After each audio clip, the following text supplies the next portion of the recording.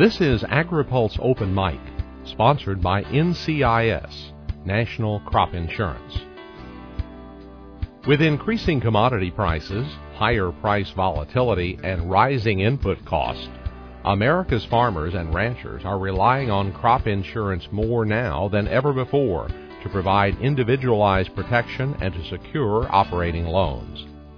Protecting 256 million acres of farmland and 350 commodities across the U.S., crop insurance is the primary safety net for many farmers, enabling them to supply our country with food and fiber year after year.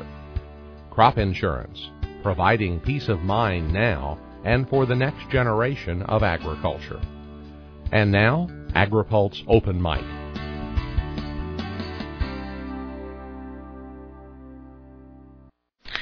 So we're talking with Charlie Stenholm, who is a member of Congress, first elected in 1978.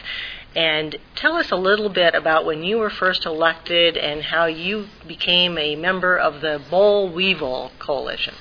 Well, when I was first elected, 1978, came in the second half of the Carter administration, and then President Reagan was elected, and we Democrats at that time controlled the House by about 40 votes. Maybe it had been closer to 50 votes. And coming from the district that I came from, if I would have just opposed President Reagan's what he was trying to do because he was a Republican, I would have not gotten reelected the first time, much less run unopposed, which I did for 5 terms. But and I wouldn't have voted for myself. The very idea that you're going to oppose somebody because they got an R after their name, or flip it. If you're an R, you're going to oppose something because they got a D after their name, contrary to what the people that elected me believe. And so if the Reagan administration was going to pass anything, they had to have some Democratic support. So when the president reached out to conservative Democrats and said, I'm going to need your help, we took his hand and said, we're willing to work with you. We're not going to rubber stamp, but if we're going to disagree, then we will show you and we'll work for compromise, which we did. And, that managed to irritate a lot in my party. On the ultra left were just livid because a Democrat would work with a Republican, and the fact that we wouldn't go as far as some on the right irritated the heck out of the right, some of the Republicans. But we found some compromises that moved the country forward. And then, having the name Boll Weevil, having spent the biggest part of my life trying to eradicate the boll weevil from the cotton patch, it was not a positive sign. And so we eventually became the Conservative Democratic Forum. And the Conservative Democratic Forum then continued until 1994 when the Republicans took over the House. And then we became the Blue Dogs because at that time we knew that another significant change was happening. And that is a new majority in the House. And therefore, if we were just going to oppose Republicans' chairman, then we were going to have problems with our own people. And again, I wouldn't vote for myself if I was going to be that way. So we realized that we were going to have to propose, if we were going to disagree with Republicans, then we were going to have to offer a positive, different suggestion of how to go. And that's what became the Blue Dogs.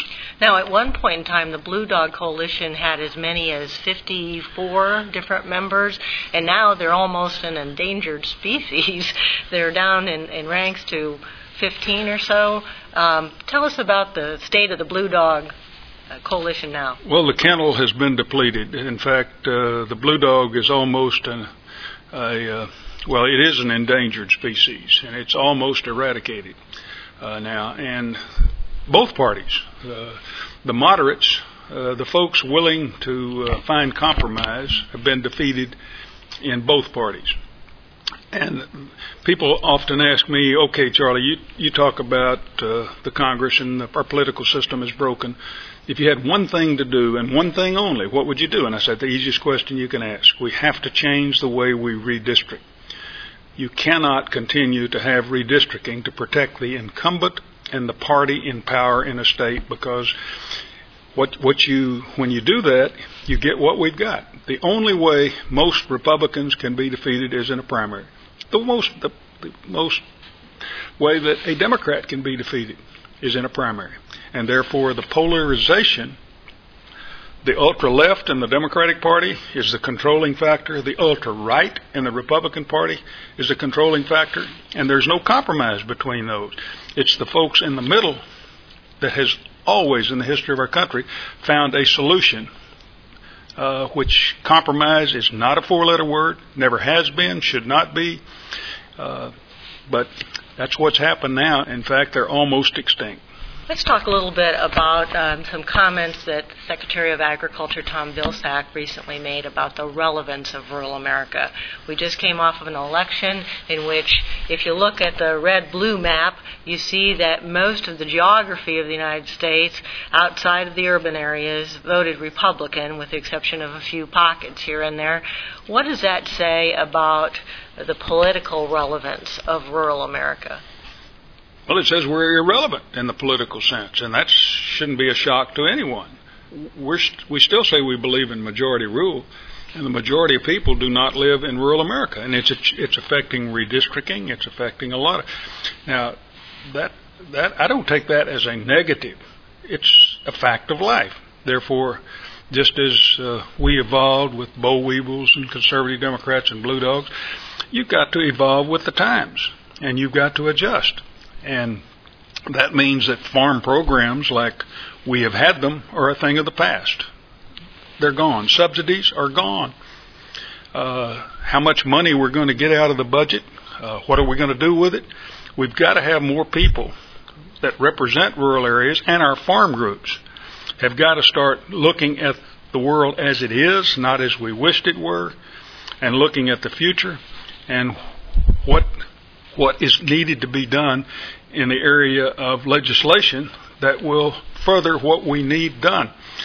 And we're not quite there yet. Let's use the example of research. For example, you look at the dollars being spent on ag research versus National Science Foundation, worth of medical, defense. Their numbers are going up, ours are going down. Well, I'm biased in this, but I think there are three absolutely essential things for this country's future. One is food. Two is energy. And three is water. And we had better be spending much more time on the research of how we're going to provide the food and the change that's going to be required, how we're going to protect our water and the things that need to be done. And where you know the answer already, you do it. But where you don't, you better fund the research to find the answers to that. And then in energy. And we're evolving. The world has never been, just always getting the right answers. Our political system, I think it was Winston Churchill that says America tends to do the right thing after they've tried everything else, something along that line. And that's kind of the way I look at our political process. But that means that folks, just like the Farm Foundation, it means that you've got to have folks coming together and thinking outside the box and deciding what is the future direction. And for rural America, I thought what the Secretary said was right on target. I didn't like to hear it. There's a part of me that made the hair go up on the back of my, what are you talking about? But then you stop and look at it, he was right. And that means we've got to be challenged to meeting the challenges of the future, not living as much in the past. How much of that played a role in the inability of the House leadership to take up a new farm bill and get it on the floor, even after we passed it out of the House Ag Committee? Did that play a role? I don't think so. It played a role, I'm sure, but I don't think that was the significant thing. And I just think I was just dumbfounded that the leadership of the House would not take a farm bill to the floor and have it debated and work out the differences. Do it. But by the same token, I'm just dumbfounded that the Senate has not passed a budget in 4 years.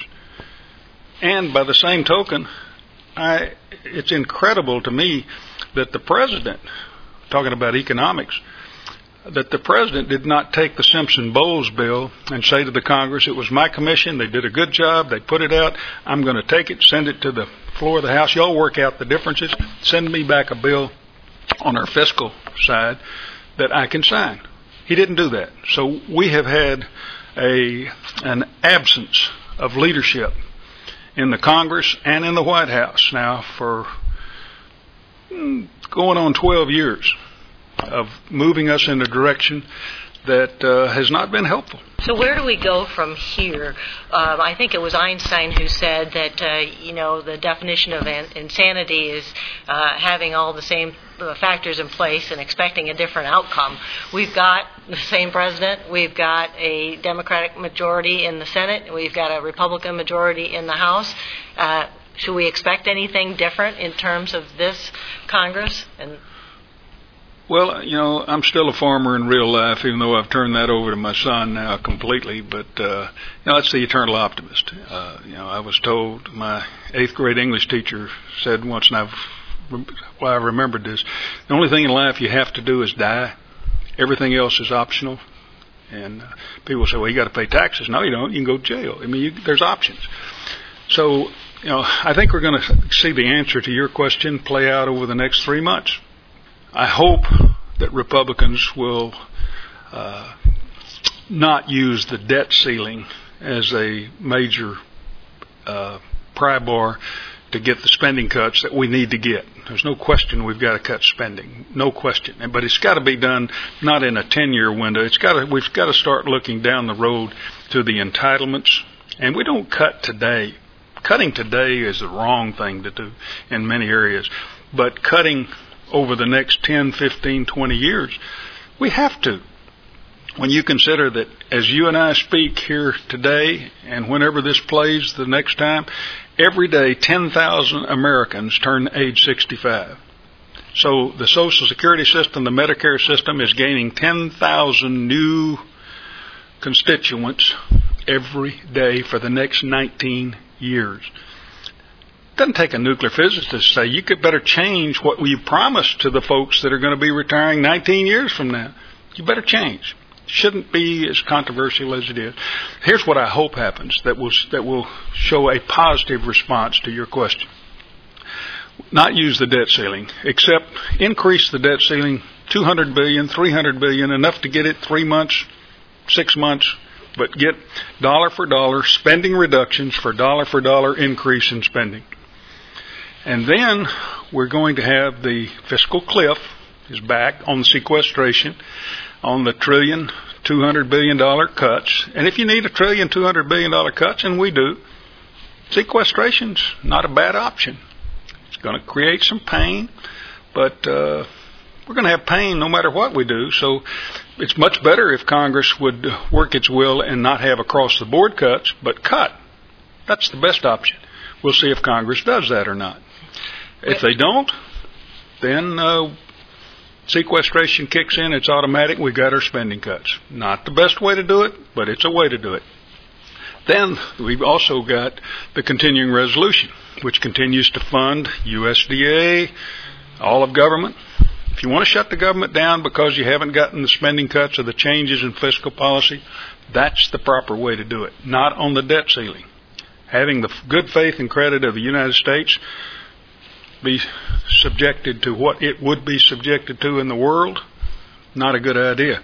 May happen. If it does, that will be a negative answer to your question. We've also got 9 more months to consider a farm bill, and a lot of folks have suggested that we've got one that's already been produced in the House and the Senate, and we'll just see a revisiting of the same package. You're suggesting perhaps we should rethink. Well, I think we're going to have to, because if that had been done by December the 31st, it would hold. But now there's going to be a budget this year. I mean, you're either going to get sequestration, which will cut agriculture and defense and everything else, or we're going to get a continuing resolution that cuts.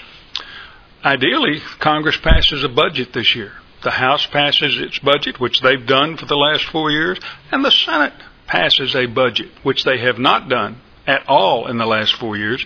Go to conference, work it out, and then tell the Ag Committee, here's how much money you have to spend. Now, you spend it the way you believe it ought to be spent. That's the way we've always done farm programs. That's what the Ag Committee has asked for again this year. Tell us how much. That's where the Senate passed a bill. The House passed a bill, and $23 billion in cuts, which is no small amount endeavor, and have said we could do even a little bit more. But it's got to be part of an overall budget package, or otherwise we look like fools in agriculture making cuts, and nobody else does. And the country goes on down our merry over the fiscal cliff. So we've got to get a budget. Get a budget. That's why the Farm Bill, in my opinion, will be written this summer after they get a budget and the numbers, and it will fit. And it will be Congress's best effort at what agriculture needs. And all of us that are interested in that policy will be weighing in and suggesting how to better spend whatever amount of money that we've got to spend and where it should be spent. Agri-Pulse publisher Sarah Wyatt speaking with former Texas Congressman Charlie Stenholm.